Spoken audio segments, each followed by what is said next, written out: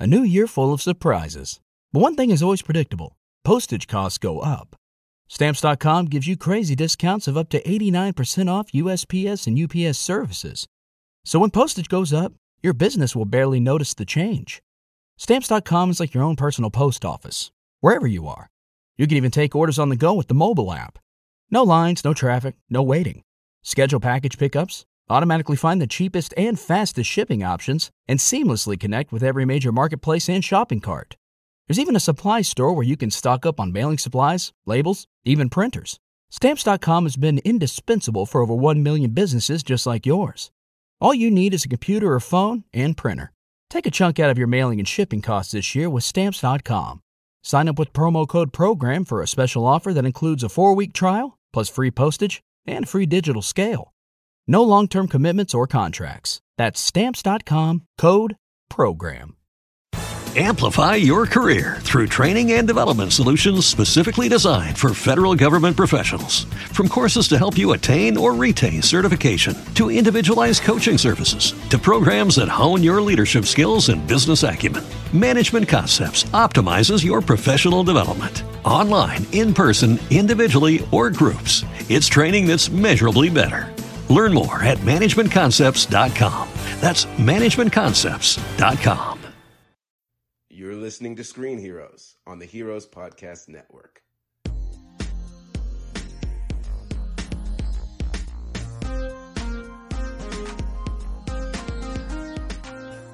Greetings, programs, and welcome to another episode of the Screen Heroes Podcast. I am your regular host, Derek, and I have with me my two lovely regular isomorph hosts, Ryan. Hello. And Ray. What up? What up, indeed. This week, we are looking back at 10 years of Tron Legacy, which I'm sure will probably include some conversation about the original film as well.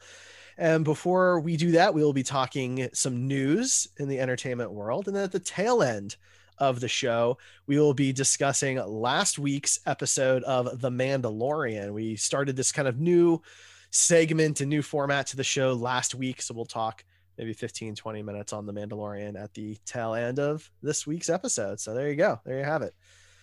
All right. Well, let's talk news. Let's talk entertainment news and things going on. Last week, we were talking about Wonder Woman 1984 and how it was basically the last movie left sitting in 2020 of any real note, with New Guy and a couple other movies pushing. Well, before our episode even released, Warner Brothers came out and surprised a lot of people by saying that Wonder Woman 1984 would still be releasing on Christmas Day in theaters where available, and simultaneously it will be available on HBO Max Christmas Day. No extra fee, just an HBO Max subscription. Important note, it's only for a month. It's for 30 days. Apparently after that, it leaves HBO Max for a while and goes to VOD. So I'm sure that's a contractual thing with VOD services that they have in place already, but that is happening. Now, to match that, Monster Hunter has moved up. They had pushed to 2021. Now they are releasing on Christmas Day as well.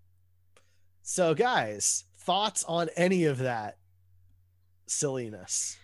It's about time. They've pushed this movie so many times. It's just, this should have happened a while ago.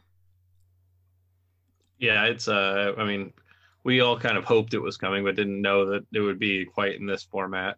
So yeah, I'm happy about it. I already pay an HBO Max subscription, so it's nice to be able to see a new movie. And one of the big studios had to take the plunge, right? We don't know when COVID's going to be over. At some point, one of them was going to have to do it, and Warner Brothers decided to be the first one, and that may work out, it may not. But if you follow Patty Jenkins on anything, she wrote a letter to people and seems not happy that this is the case. And in the past, she said that there's no possible way that Wonder Woman would ever release on a streaming service or something along those lines. And yeah, she definitely seems unhappy. I don't think this was a decision that she had much input in. So she's encouraging people to go to theaters if possible, basically. Yeah, it's a tight line to walk because clearly she doesn't want to just speak out against the studio, right? Like you don't do that. That's a good way to get yourself blackballed. But she clearly has a problem with movies like this going straight to video or straight to a streaming service, as it were. I understand that in a normal world. I totally do. I absolutely get it, because historically, if your movie was a straight to video kind of movie, that meant it was probably pretty terrible, right? With a few notable exceptions. This is obviously different. It's a very different world. And to make things more interesting, Disney hasn't budged on Black Widow. There's even not yet, but there's even rumors that when they do budge, it'll still be a premium charge like they did with Mulan. I guess we'll see. I mean, I don't know if HBO Max publicly releases their viewing numbers, but I mean, I think they'll probably be waiting to see how people, how the reception is for being able to stream it in their homes. So we probably won't hear anything from Disney until January at the earliest, I imagine. That's a good point. Ray, any other thoughts? Well, clearly the two companies were just, waiting to see who moves first. And however Wonder Woman makes its money is going to largely affect what Disney does with Black Widow, Shang-Chi, and the Eternals.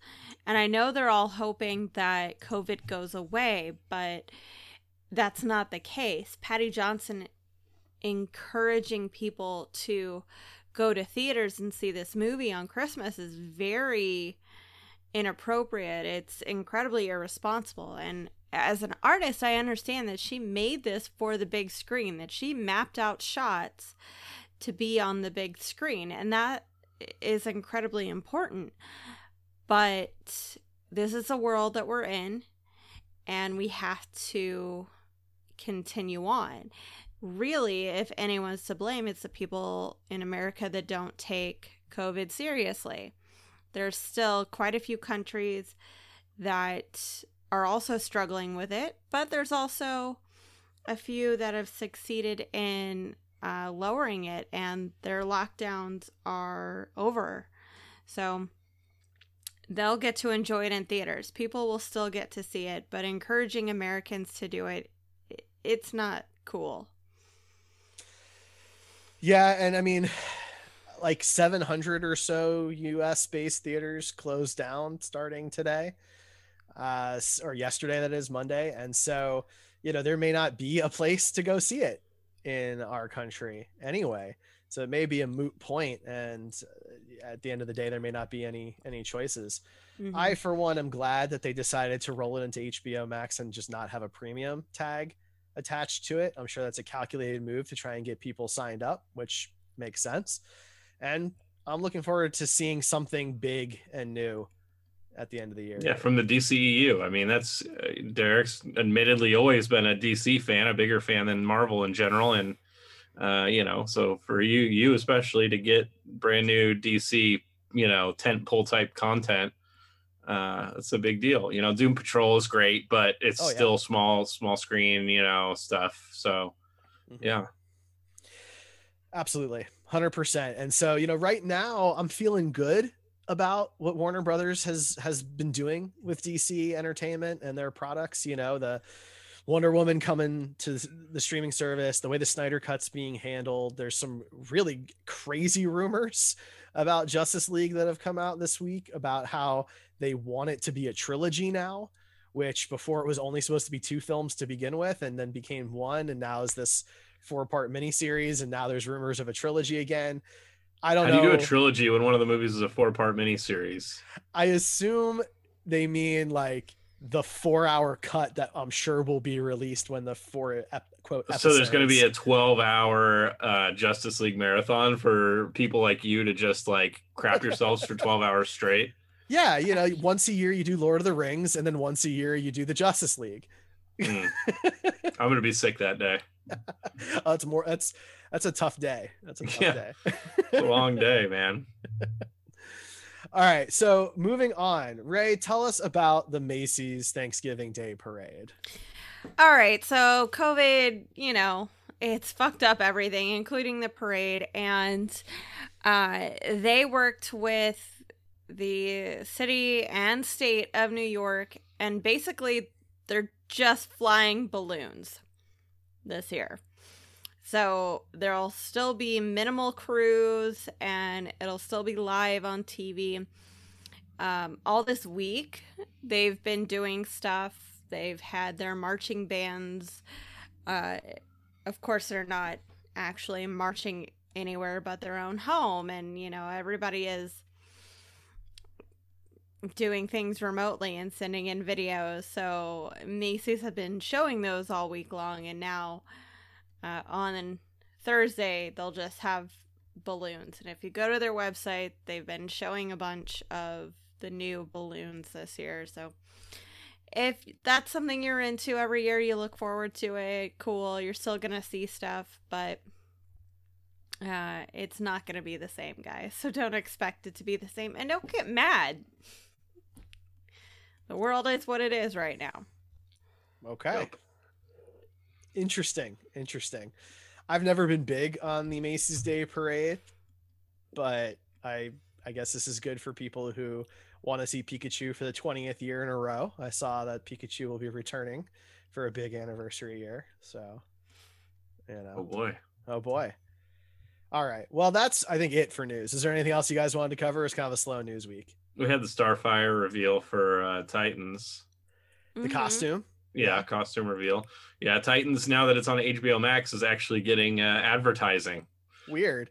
Yeah, I know. They have a marketing team, it seems like now. So they're doing a pretty great job so far. I've seen it all over the internet.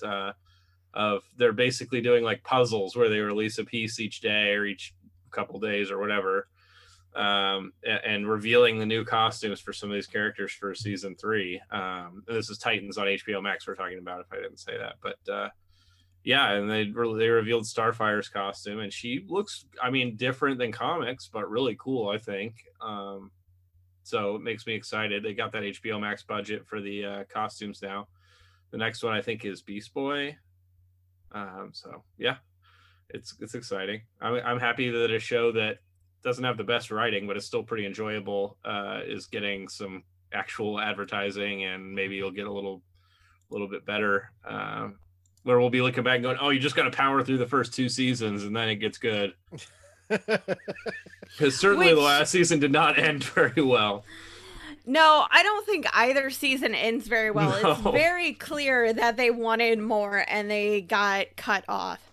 Yeah. But unfortunately, Hawk and Dove were the only ones that had really amazing costumes. So I'm excited to see. They were the best storyline on the show, in my opinion, too. So they got everything good.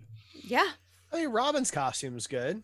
The new Nightwing costume. Well, no, Robin's costume has been good. I guess I liked his first costume, but his was the only one that had any budget. Yeah. I just think that they all pale in comparison to how hard they went for Hawk and Dove. It's true. You're right. They were like, these are the least popular characters. We got to make them the fucking coolest. And they did. It worked. And if you remember when, before the show even came out, when we were just getting like random shots, people were bitching about the costumes and how bad they look. And why is Starfire wearing this hooker jacket and hooker boots or whatever they said? Why is Starfire black? Why is Beast Boy Asian? Now she has the coolest fucking costume in the, all the DC shows, basically. She's got the coolest costume, I think, or one of them for sure. It looks great. It looks really, really good. And she's flying in one of the pictures, which is great because we haven't gotten to see her fly yet. Yeah, I'm looking forward to season 3. I mean, I'm probably more looking forward to Doom Patrol coming back just because. Wow, it's a better show. It's Doom Patrol and it's amazing. But yeah, this is a good sign though, right? Like moving to HBO Max was, I think we all agreed was probably the right call anyway, but this is showing a positive direction. Yep. Agreed. Some kind of like bad news for DC stuff to, at least in my opinion. So Black Lightning is going to be ending after this next season in 2021, which adds to the list of the ever changing face of the Arrowverse, or whatever they're calling it now. They're not calling it the Arrowverse anymore, which pisses Stephen Amell off. That's another news story. I forget what they changed it to, but it's the definitely CW verse, isn't it now? No, it's something not good. Oh. Something not good. Because CW verse is fine because it encompassed all of them nicely, so I don't have a problem with that really. But yeah, so then they brought Supergirl, Swamp Thing in, and that's not really CW. It's airing on the CW, but it's Right. originally, the whole thing is weird. well, but Supergirl started on CBS, and Stargirl started that's true. on DCU, and Swamp Thing started on DCU. So we'll see what kind of comes of Swamp Thing. I can't imagine CW can afford to make Swamp Thing, but yeah, I mean, last year we had the big massive crossover. It brought everybody together onto the same Earth, and finally what a lot of us were wanting for a really long time, and probably took too long to get there for people like me. You immediately end Arrow. We knew that was coming, but that happened. And now we have Supergirl ending, Black Lightning's ending. Batwoman has to go a completely different direction because they lost Ruby Rose. She quit the show. That may be good, that may be bad. We don't know yet. So that kind of leaves us with Flash and Legends of Tomorrow. We've got the addition of Stargirl, and now we've got the new Superman and Lois show coming in And Swamp Thing, which may or may not get new content. Right. It's just a rehab. Hard to say. Yeah. So it's a weird place over there on the CW right now. And Supernatural's ended. So now it's really just the DC network. Yep. I mean, it doesn't really bother me that much. I kind of tuned out of all those shows after whatever Crisis, is that what it was? The big thing with Arrow last year. His ending. Yeah. After that, I haven't watched any of the shows, and Black Lightning was one I never got into anyway. So, I feel bad for the actors. I've heard a lot of good things about the show. So yeah, it's a little disappointing, but we'll be curious to see what happens to all these shows in the future. There's already been drama about the Lois and Clark show. Yeah. So, and it just, sometimes it's completely unintentional and it's coincidental, but it's a bad look, right? The two shows ending in 2021 are the one led by a woman and the one led by a black man, and right. It's not a great look, whether or not that was the thought process. I mean, we don't know. There's a lot of factors, I'm sure, in both cases, but the Flash is still going strong. Legends of Tomorrow, of course, is a very large cast of people. So we'll just have to see what happens. All right. Well, I think that is a good place to stop our news segment. When we come back from the break, we'll be talking Tron Legacy 10 years later. We'll be right back. Amplify your career through training and development solutions specifically designed for federal government professionals. From courses to help you attain or retain certification, to individualized coaching services, to programs that hone your leadership skills and business acumen, Management Concepts optimizes your professional development. Online, in person, individually, or groups, it's training that's measurably better. Learn more at managementconcepts.com. That's managementconcepts.com. All right, and we are back. We are back to talk Tron Legacy. Came out December 17, 2010. It has been nearly a decade.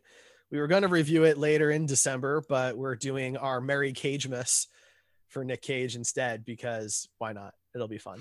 So anyway, yeah, so Tron Legacy is the direct sequel to the 1982 film Tron. It came out with, pretty quiet weekend. It took first place, brought in over $44 million, beating out Yogi Bear. That's right. Yogi Bear was its big contender opening weekend.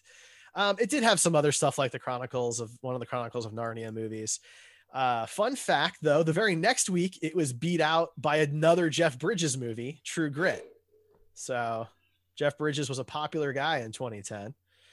The movie had somewhere between $170 and a $200 million budget. I've seen reports of both at this point, so I can't say for certain, and pulled in about $400 million worldwide.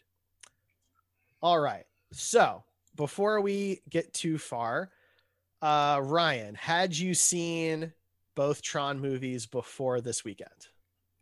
Okay. So for total transparency, I did not watch Tron as a rewatch. And you're not going to like this, Derek. I'm not a big fan of that movie in general. The original Tron? The original Tron. I feel it's kind of a slog to get through. It's not that interesting. And, the only thing really notable about it is the effects. Other than that, the movie is not that great. And I just didn't feel like rewatching it. But yes, I have seen it. It's been a very long time since I've seen it, because I don't really ever feel like watching that again. But Tron Legacy I had seen before, but I had forgotten a lot about it, including like the entire ending. For some reason, I thought it ended on a train scene, and I must have been confusing it with another movie or something. I don't really know, but I'm curious. Yeah, me too.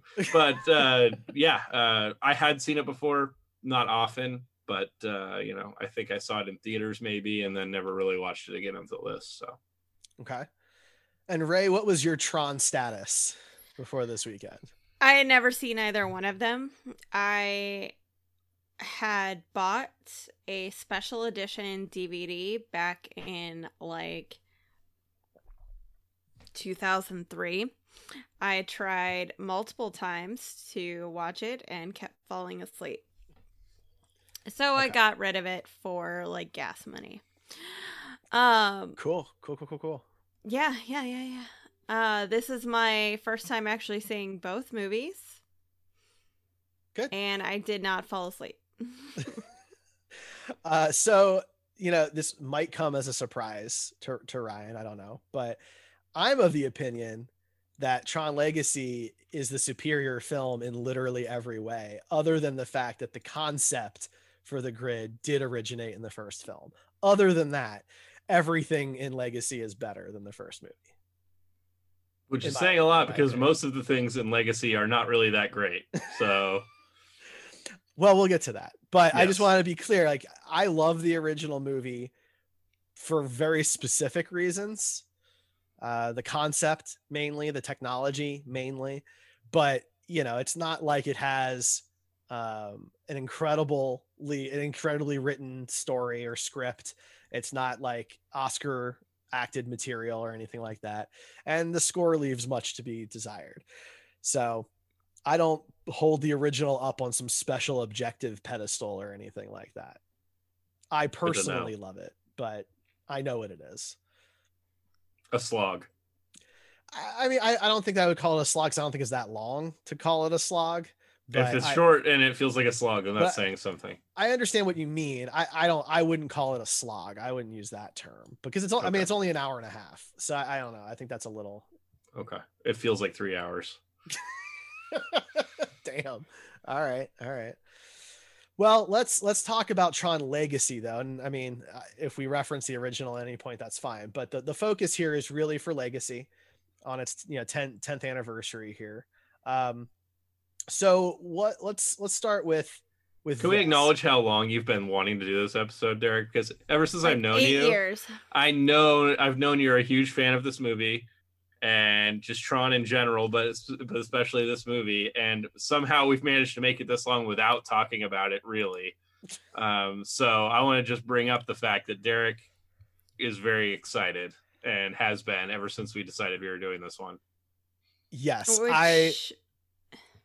I love these movies. I love this universe. I love the concept. I'm wearing my Flynn's Arcade shirt. I even have so for some backstory, when this movie was coming out, it had a fairly large viral campaign.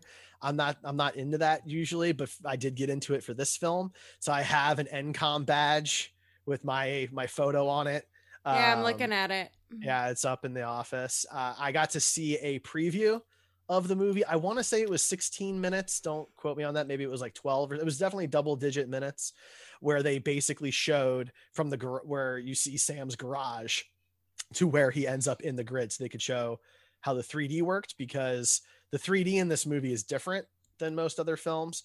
The real world is 2-dimensional and the grid is 3-dimensional, and it was shot in 3D. It was not post-production 3D. It basically was the next step in the camera technology James Cameron used for Avatar a couple of years prior. So they did a big preview of that. So yes, I was very excited to have an excuse to rewatch these, because I don't get to do it often. And Yeah. So there you go. Okay. Ryan, since you'd seen Legacy before, I am curious though, did you remember it being better or worse before you went and rewatched it? I think I remembered it being better. Okay.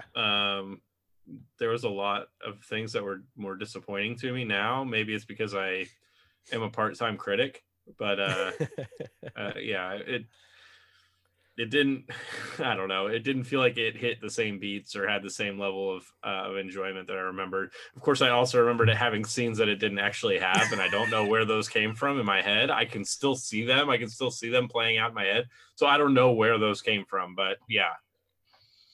Okay. It was fine.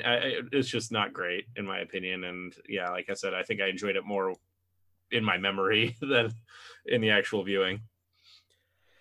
Fair enough. So Ray, what are your kind of general feelings on Legacy, especially as a newcomer who's never seen it before? Okay, so Legacy is one of those movies where color is incredibly important. The inclusion of it, the absence of it, the director was very purposeful. Now, he wasn't subtle at all. It was very obvious what he was doing. So I think the colors, the visuals are absolutely stunning. I think Garrett Hedlund was very well cast. I think Olivia Wilde was wonderful. Jeff Bridges was Jeff Bridges. Yeah, he was just playing himself in the Tron movie. Yeah, So if you the need thing any is, more like, proof that Jeff Bridges is the dude, yeah. I think it's this movie. So Flynn is Jeff Bridges in this movie. I believe that Flynn was a completely separate character in the original Tron, but now he's just Jeff Bridges. And unfortunately, Clue was the character that really kind of made Jeff Bridges step outside of the dude persona. But the visuals on it was the Robert Zemeckis, like Beowulf. It was worse than that. Come on. Wait. Like Zemeckis did Beowulf? Zemeckis did Beowulf as well as the Jim Carrey Christmas Carol, and it's exactly what that reminded me of. And because nothing else is like that, I could not take it seriously. Basically, every time Clue was on screen, I was just hoping that he would be in the darkness, or like the camera would be from the back so that I didn't have to see his face. Because Rachel, your comparisons are very good. For me, it was like watching a video games cutscene, but it was only on his face. And so, like, you know that level of uncanny valley that you get in a video game. You know, even the newest ones, they have a weird uncanny valley on the face. It was like that with him, but then it was also like he had a Snapchat filter to smooth it all out. I don't know. It was very weird. And I know that this was one of the early attempts at de-aging. Maybe the first, if I remember right. It was the first for a feature film. That wasn't completely makeup. Of course, they had used de-aging, just makeup alone before. Yeah. But actually, that first scene when they go around, is like he's talking to the kid from behind. In my head, I'm like, man, just don't like go all the way around. Just like stay from the back. I know why you're doing it, and I'm okay with it. And then it just has to go all the way around, and you see this like real kid next to Snapchat filter face Jeff Bridges, and it was like that every time he was on screen, and it was way distracting. And I understand that it's an older movie at this point, older technology, but fun fact, the technology used was basically the same technology that they used in Benjamin Button to age him up, but in reverse. That was a really fun fact. I thought it was interesting. I didn't know that until I was looking into it a little bit more this weekend. I thought they just took some like clip art of Jeff Bridges and like copy and pasted it over whoever was playing Clue. So they did have a different actor, and he wore 3 cameras on his face to do the facial capture stuff.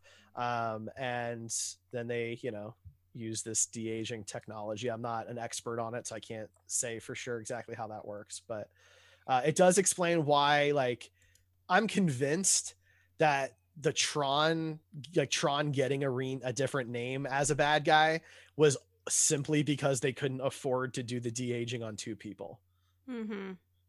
Right. Like, I think that's the old, like, having Tron be a bad guy is a fine story point, whatever, but having his name and identity hidden is that reason. I'm convinced.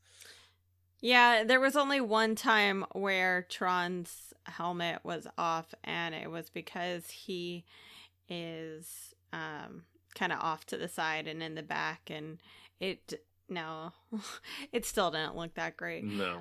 I'm convinced that these movies are named Tron because that's the cooler word. Because honestly, Tron doesn't do a ton. No, he's like, it's weird that he's the titular character. Well, in the original, he is the hero, right? He's the one who's fighting for the users and is saving the day, right? Sure, but in this one, it's like he's barely in the movie. Sure, but it's a sequel, so they wanted to keep the brand recognition. That's all. I think that makes sense. I just think that makes sense. Like, that follows. Like, either way, I think it should have been Flynn this whole time. Yeah. Like, which is still a cool word. Right? Yeah, but it's not like cyberpunky. I don't know. I think it kind of, I don't know. It has some vibes. Maybe that's just because of Tron that in my head I think of that, but. Well, because, like, I mean, I would name a son Flynn. I'm not going to name a son Tron. That would be pretty cool. I would fight for you to name a kid Tron, honestly. He would fight for our users. That's right. Maybe if you like the movies more, Ryan. Yeah, that's probably a good point. It's still a cool word, regardless of the movie quality. So I didn't think the de-aging was as bad as you guys said, just based on when it happened. It's obviously not anywhere near what we can do today. I want to say that, like, I didn't say it was bad, because put myself in 2010 and good for them for trying. I said that it was jarring whenever it was on screen. Because it didn't match anything else. That's not good. Exactly. I mean, you didn't use the word bad, but I feel like that's a fair inference. Whatever. All right. So let's move away from the de-aging, right? Let's talk about the rest of the visuals, the grid itself, what, the suits, those types of things. Did you like it? Did you not like it? Is there something that you would have preferred a different way? I visually, that's the biggest compliment I can give this movie, is that visually it's really beautiful. I almost feel like this movie was just made to show off the 3D technology and visual technology. I mean, and that was another part that stood out. Like, when you're talking about Jeff Bridges de-aging versus like the CGI for everything else in the movie, there was a huge contrast there too, because the quality of everything else holds up even today. All the outfits looked really cool, and those were mostly practical. So, yeah. I can understand that. From what I understand, they had to have a ton of battery packs, and the battery packs only lasted like 6 minutes or something. 12. So yeah, 12 minutes. Yeah. So it was insane trying to keep those things going. But, all the visuals in the movie outside of the weird facial CGI, I thought was really beautiful, and it still is. I've always thought Tron's aesthetic was very cool and wanted to see more in it. And I think this movie really did a good job with kind of bringing more modern fashion into that world. Ray, anything to add to that? No. I mean, nothing new. The visuals are what make these films exceptional. It's why we're still talking about them. How many the stories are kind of loosey-goosey. They have a decent premise, but the writers just could not hold up to it, in my opinion. They couldn't elevate it to something incredible. The movies are in the zeitgeist because of the visuals. Everything. Like, the visuals from the first Tron may be a little startling now because we're just so used to different things, but back in 82, that was incredible. And the outfits, in my opinion, still hold up as incredibly fascinating and fun sci-fi. So I love the visuals. The grid is one of the coolest sci-fi settings whether it's 1982 or 2010. Yeah, and the light cycles looked good. Mhm. All the vehicles looked good. I mean, pretty much everything was on point. Yeah. Yeah, the vehicles, the light cycles specifically, were actually the test that was shown to Disney when they pitched the idea for a sequel.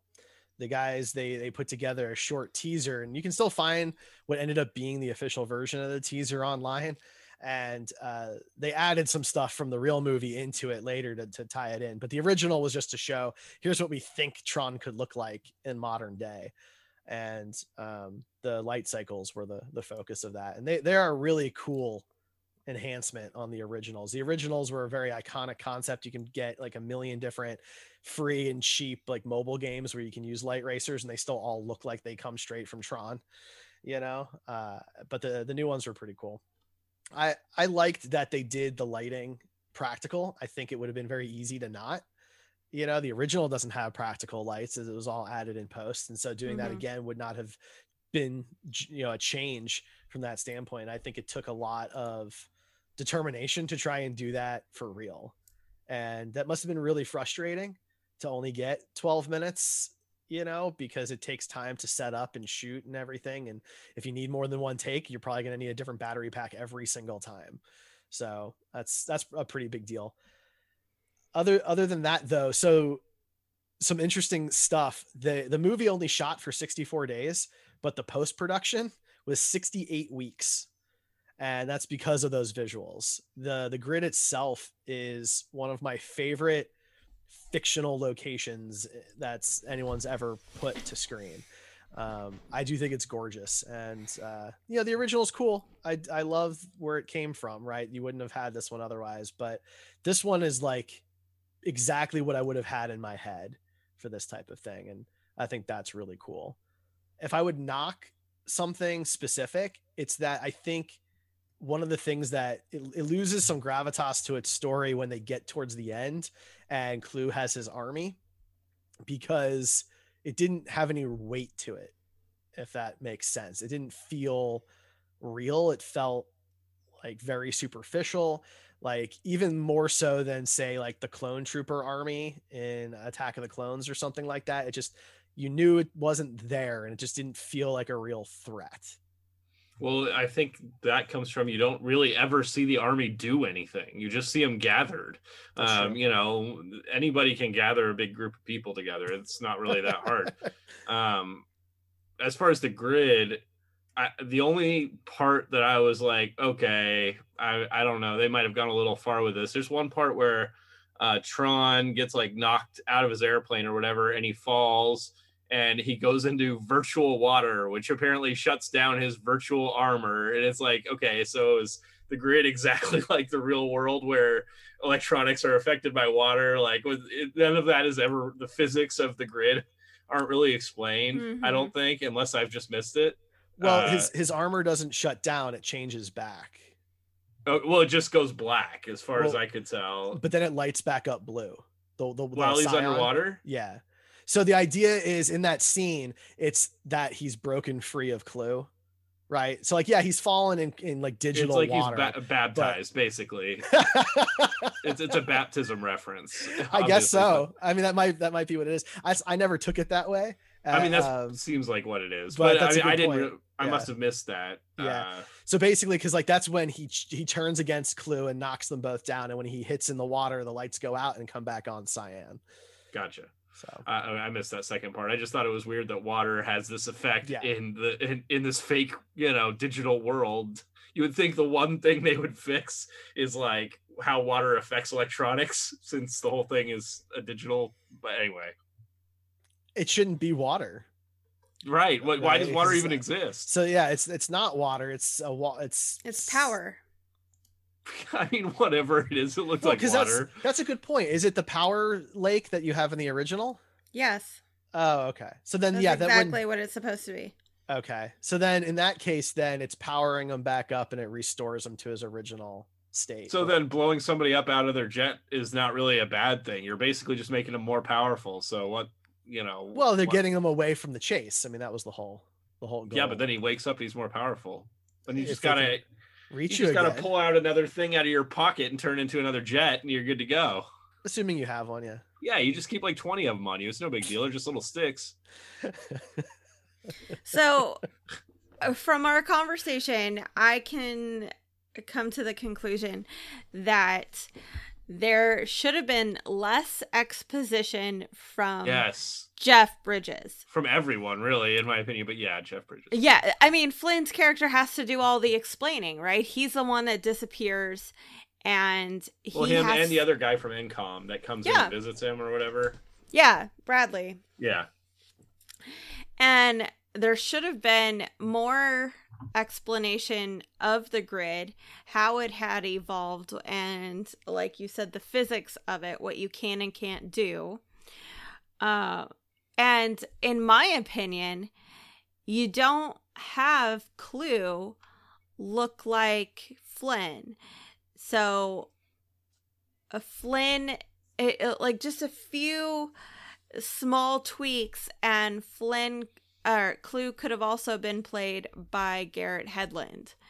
And because it's, Clue 2.0. Clue was already in the first Tron and he was killed off, and that solves the Uncanny Valley horrible CGI mess. And they could have added all that money to doing the lights in post-production and saved themselves some batteries.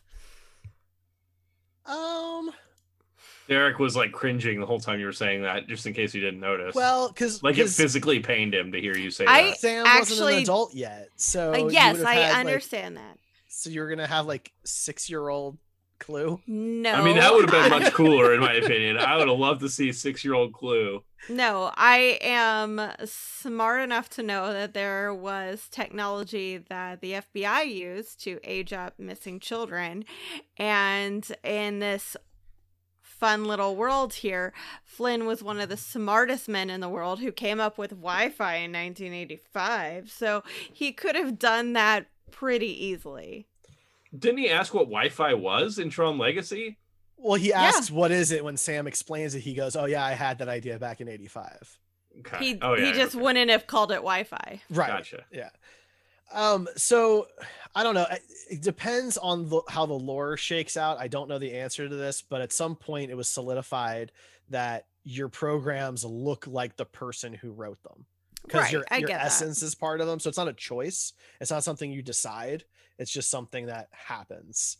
Again, he has completely changed the grid. He has designed it's a different grid. I know. That's what I'm saying. Like, he could have made this, could have been the first program that looks like somebody else, and that's all I'm saying. I don't think we need to dive too deep into this, guys. I was just trying to point out we're losing viewers issues as we speak. It's fine. It's all good. So what do you guys think of the concept of the isomorphs? Yeah, that's fine. Yeah. Honestly, plot-wise, I didn't care about 90% of what happened in this movie. There's no gravity to anything. It's like the dude committed genocide, and it's typical bad guy crap. There's a beam going into the sky, and all the typical tropes that you get. But as a tech person, the idea of the isomorphs in the real world, that's not appealing of a concept. I mean, I guess I don't really, honestly, I don't put that much thought into it. In the movie, it was a fine plot point. It was not that exciting to me in terms. I mean, Olivia Wilde was great, and but it was super predictable from the beginning. That's what. So when the big reveal happens, it's like, okay, it's not that exciting. Okay. I don't know.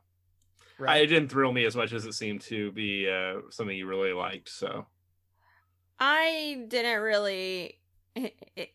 It didn't really do anything for me. Now, Olivia Wilde, on the other hand, Cora was incredibly cool. And I think that's because in a time of badass female action stars wearing tight clothing and not really getting to be, great actors, she got to do some real acting instead of Cora being stoic, like Ultraviolet, like Aeon Flux, like Celine from Underworld. she got to have the cool wonder and curiosity that children have, and she got to be a happy character, and I thought that was really neat. Like, she smiled, and it's so small, but just looking at the action movies that I'm comparing it to, you know, it was so common to hire these women and have them stand out, but they did nothing but like weird kicks and poses in their skin tight outfits. So Which she did some of that too, but it's yeah, but they added on top of that, she actually got to have a Right. personality. it's So true. that was cool. She was a good character, although the ending of the movie does lead to a lot of questions about what her character, like the actual biology of her Absolutely. character. Is she in gonna my opinion. age? Is she gonna age like when they inevitably have sex, because that's clearly they were like a love thing? Does she have a womb? Does she have a vagina? Like, does she need to pee? Does she need to eat? Like, it shows her eating at one point in the grid, but well, you know, the whole biology thing, because you've seen humans go into the grid and come out. But they were human going in, and coming out human is not that big of a deal. But this is not that. This is Also, a digital feminist thing becoming thing real.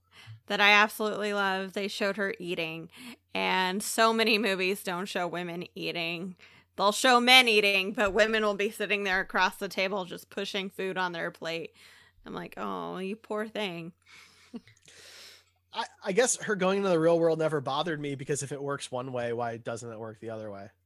Well, because they're going in human, becoming digital, and then coming out human. She's starting out digital and becoming human. We don't know what is she in the real world. Is she flesh and blood? I mean, what is she?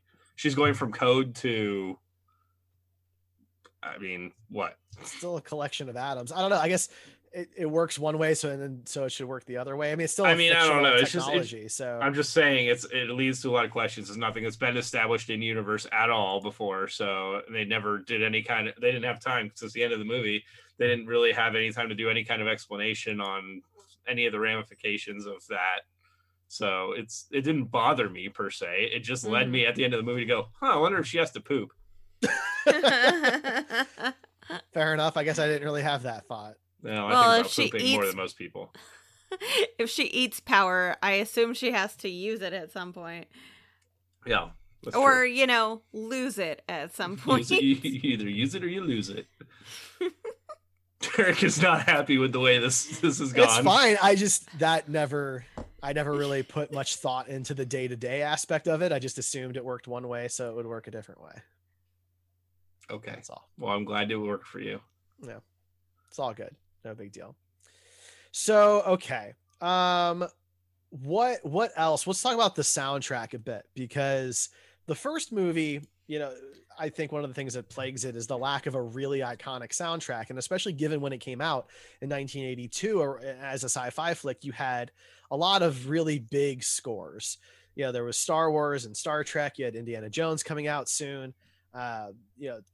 2001: A Space Odyssey had been out already. Lots of really big productions. And the score in the original Tron is very, very forgettable. But this one really sticks with me. It's kind of like an earworm for me. It gets stuck in my head for days after watching it. It's all done by Daft Punk, who actually show up in the movie. They're in the bar scene. They're the DJs in the bar, which I always just personally enjoyed. What did you guys think of the soundtrack? You know, I'm not a big soundtrack guy in general, unless it's like really stands out.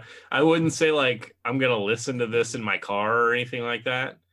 Maybe if I'm like driving really fast or something, I might listen to some of it because it's kind of cool electronic music, but it works really well in the movie. And I am a fan of Daft Punk outside of the movie verse. So it was cool to see them involved and see them pop up in the movie. It's certainly not the best movie soundtrack I've ever heard, but I think that it was really well done and suited the movie very well. I completely agree. I'm not a Daft Punk fan really at all, but I think there are two kinds of great soundtracks. The first one's the one where you come out singing all the songs. And the second one is one that blends in so well, you're fully immersed in the world. And that is absolutely what Daft Punk did.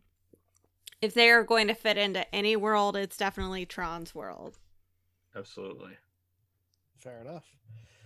We should probably consider wrapping up the conversation and moving on to our talks of The Mandalorian.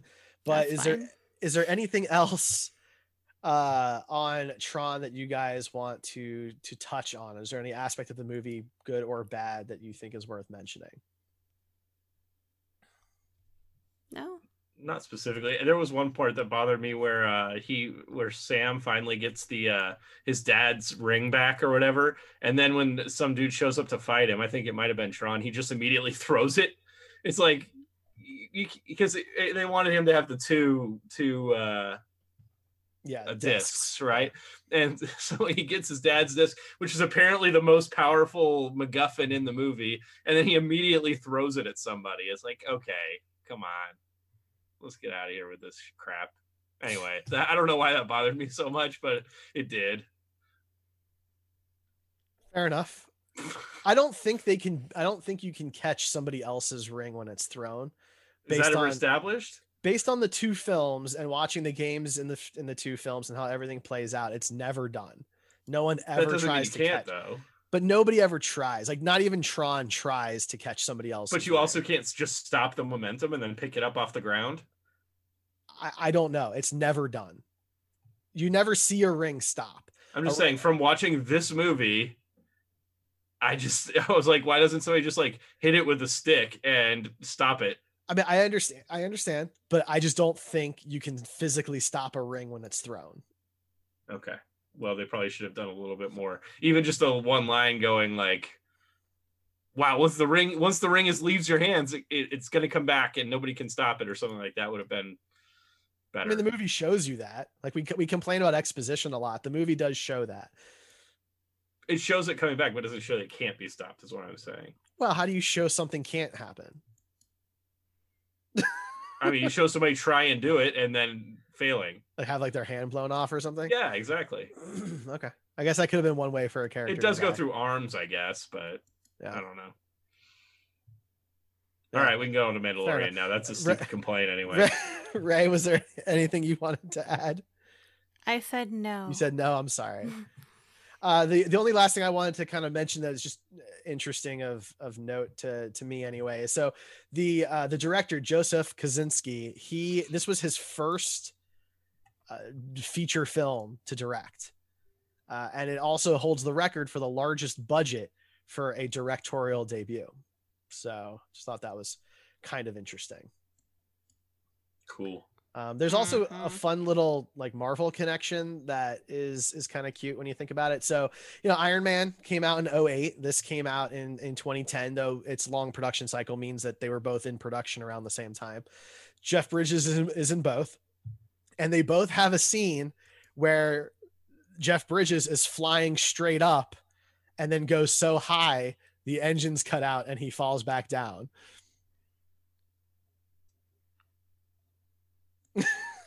I thought it was funny. Okay. Sure. All right. You guys are really no fun at all. I'm going to go ahead and take a break. And when we come back, we will talk. I take that personally, but Mandalorian. Whatever. We're talking The Mandalorian, Chapter 12, The Siege. Maybe we'll be more fun because we like The Mandalorian. All right. Drop the mic. This might be the last episode of Screen Heroes. I don't know. Harsh. We'll find out after the break. Stay tuned. Every day, we rise, challenging ourselves to work for what we believe in. At U.S. Border Patrol, protecting our borders is more than a job. It's a calling. Agents answer the call, working together to keep our country and communities safe. If you're ready for a new mission, join U.S. Border Patrol and go beyond. Learn more at cbp.gov/careers. So who wants to talk about The Mandalorian? I think we do. What would you like to say about it? I mean, I'm really glad I was able to understand this week's episode. They really dumbed it down for someone like me who has never seen anything else from what's it called? Star Wars? Is it Star Wars? Star Wars. Star. I'm so glad we added this segment to our show. You should be. Yeah. Baby All right. Yoda was the best in this episode. Spoiler warning for Chapter 12, The Siege of the Mandalorian. Baby Yoda doing like the roller coaster thing in the back of the Razor Crest was not something I knew I needed, but now that I've seen it, I need it all the time. And then him like burbling up vomit from the thing he stole from the kids.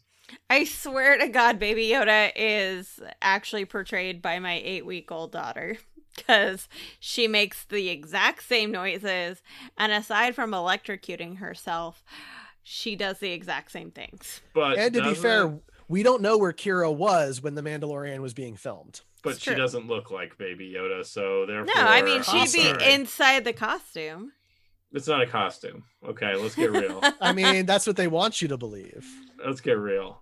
I loved the scene with Baby Yoda doing the like him being dad mode and like trying to no the red wire goes into where the blue wire was, and you know anybody who ever worked on a car with their dad at some point in their childhood or even adulthood probably knows what that's like, and that definitely made me go, oh, I know what that's like, and I'm equally as bad as Baby Yoda. I am ready for them to show the scene where Baby Yoda is holding a flashlight for him. Yeah, exactly. That would have been the only thing better. Because that is, like, my dad never let me work on a car with him, but he definitely had me hold a flashlight more than I wanted. I think everybody's been there. I was a designated flashlight holder for many years. Mm-hmm. Carl Weathers directed this episode, too. He did. Fun fact. Even funner fact, he has fun fact. He has responded to almost every tweet about this episode. So if you want to talk about it, go on Twitter. He is there and he is communicating with everybody. Did Screen Heroes send him a tweet? Because, you know, we should support our dude. If only other people had access to the Twitter account. If only. Do that. Yeah, if only.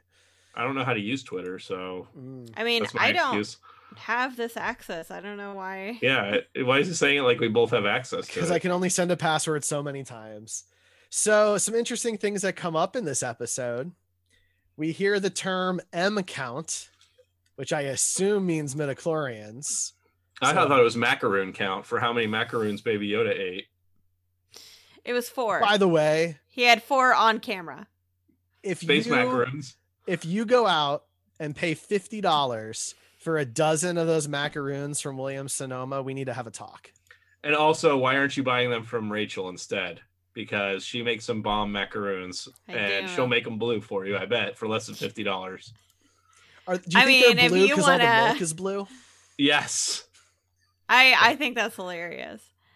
The milk from that weird animal in Last Jedi was green, by the way. It was not We blue. don't speak of that scene. It was so disturbing. Like, grown men shouldn't breastfeed off of anything. I thought it was interesting that they brought up midichlorians because they basically have ignored that in the entire sequel trilogy. And here we're to believe that little Baby Yoda has a very high midichlorian count. Yay, Baby Yoda. So it's assumed, yeah, they don't really mention the child or anything like that during that recording, but it's assumed that they're talking about they need him to complete these. And it's kind of implied that they're using this, whatever they're doing, to make the early Snokes or the Palpatine clones, one of the two. Because one of them in the tank looks like Snoke all the way down to like the crease on the head. Man, what a waste of a character. It was. But it's cool if they're going to give him some like more, you know, development or whatever he came from, more development, then that makes it a little better at least. A little bit, yeah. Yeah. So do you guys think it's Emperor clones or do you think it's Snokes? I think it's more likely Snokes than Emperor. Okay. But I also think it could be even, you know, prior to a Snoke concept of just trying to make, you know, a superior type soldier. and it ends up going down that route. Like the technology leads to that, but I think it's a little premature to be like, no, it's the Emperor. Right. You know? It's hard to know based on what we're given, but definitely one of those things in the vats looks like Snoke. So that's like that's the biggest clue for me, but it might have just been a visual nod also. It's hard to tell. Just kind of remind me of Alien Resurrection, which is never really a good thing. Oh, there's a lot of alien references in this. It's this season, especially between baby Yoda eating the egg, and then having, you know, all the other eggs hatch, and also there's several alien references. But yeah, I could see that. Yeah. The Dark Troopers, which is a big one. I guess we don't know for sure that's what they are. Although there's a version of the show you can watch where it has like descriptions of everything. Yeah, descriptive audio. Yeah, descriptive audio refers to them as Dark Troopers. Oh, okay.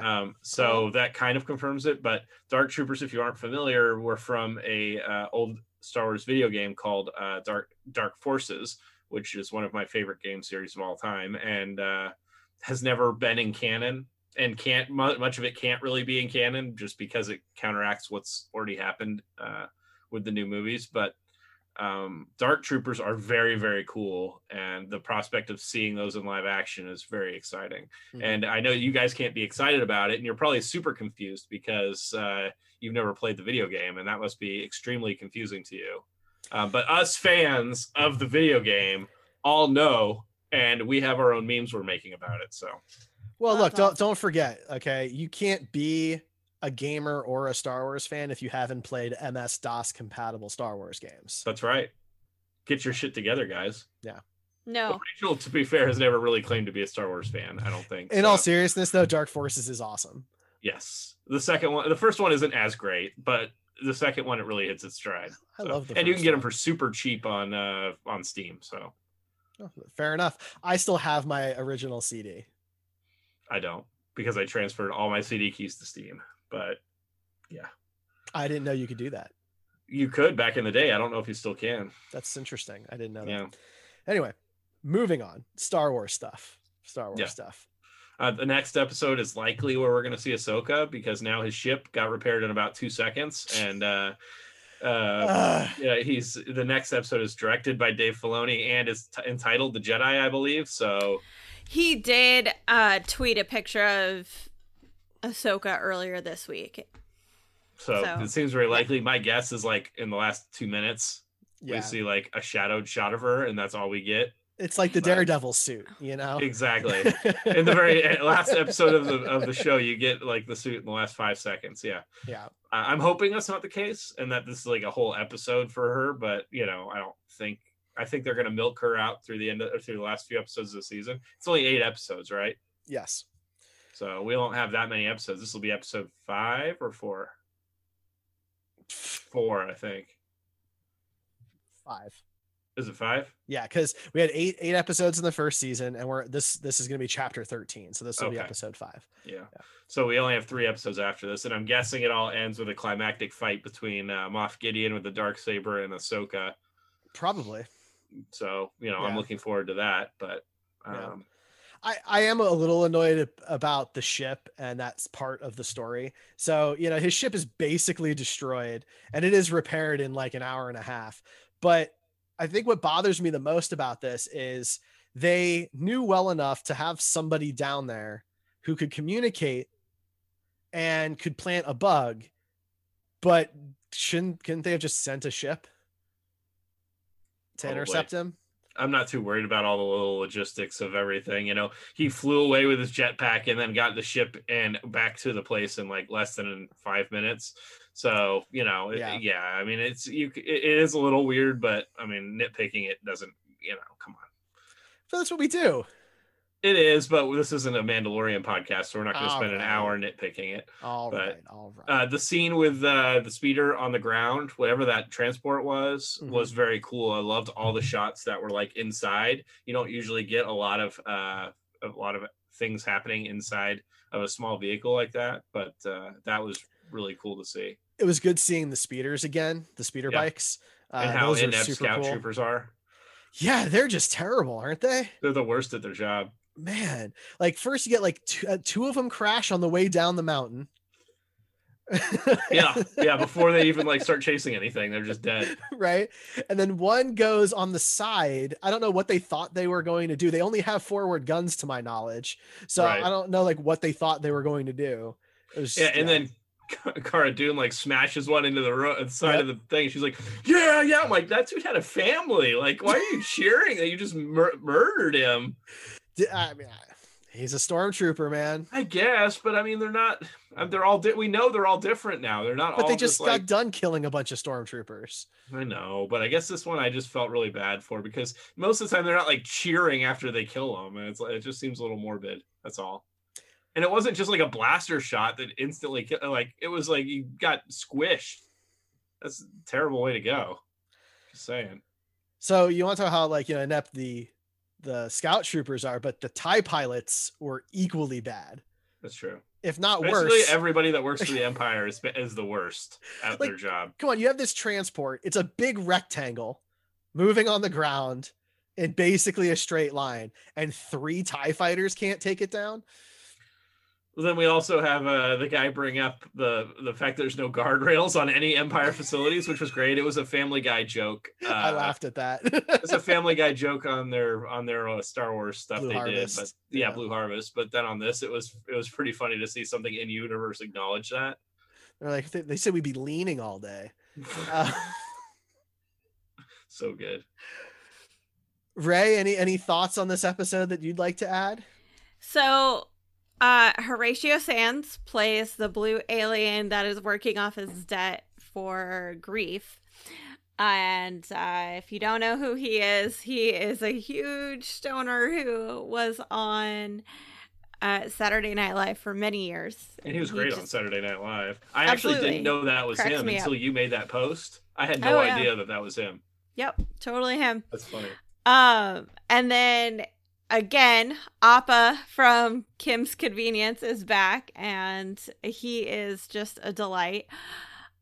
He has a really silly line when he asks Cara if she lost somebody when Alderaan was blown up. To be fair, both of those lines were stupid as fuck. I mean, they were not good. They weren't well written. Like, yeah, she lost people when her planet blew. Duh. Yeah, big surprise. But then her being like, I lost everything was like, oh, okay, we get it. The whole back and forth was bad because at that point, like he says, "I'm sorry for your loss." Just say "I'm sorry" and move on. Yeah, it's like one of those people that come to the door that push their religion on you. It's like that.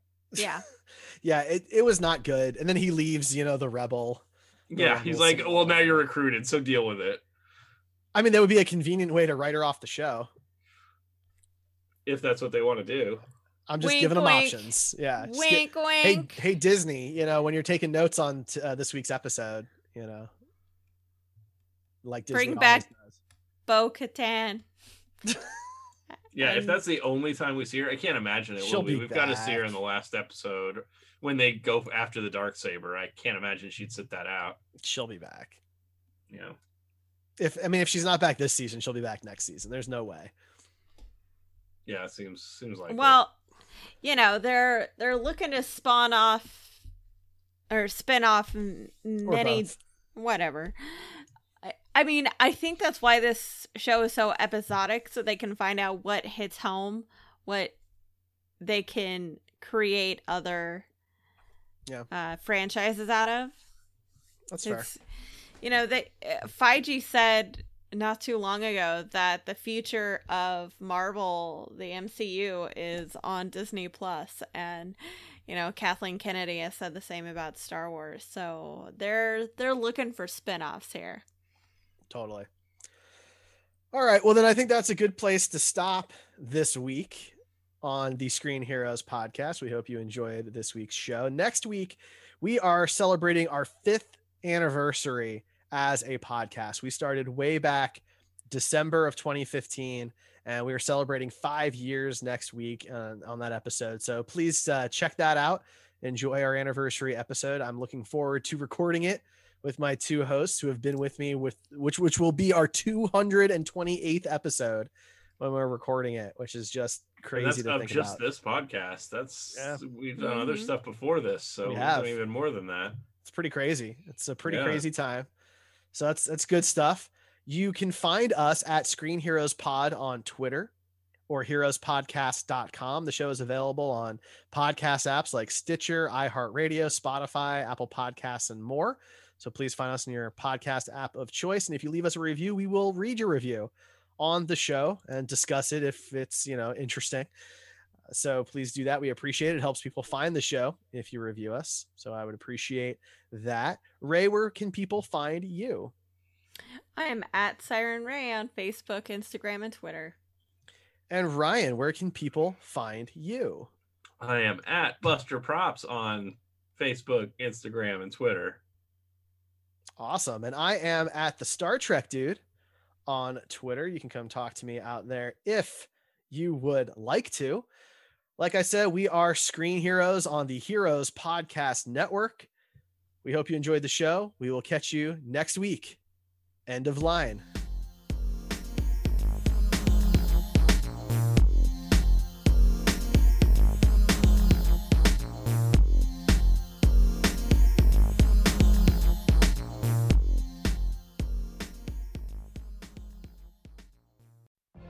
What if you could have a career where the opportunities are as vast as our nation, where it's not about mission statements, but a shared mission? At U.S. Customs and Border Protection, we go beyond to protect more than borders. From ship to shore, air to ground, cities to local communities, CBP agents and officers are keeping people safe. Join U.S. Customs and Border Protection and go beyond for something far greater than yourself. Learn more at cbp.gov/careers. Every day, we rise, challenging ourselves to work for what we believe in. At U.S. Border Patrol, protecting our borders is more than a job. It's a calling. Agents answer the call, working together to keep our country and communities safe. If you are ready for a new mission, join U.S. Border Patrol and go beyond. Learn more at cbp.gov/careers.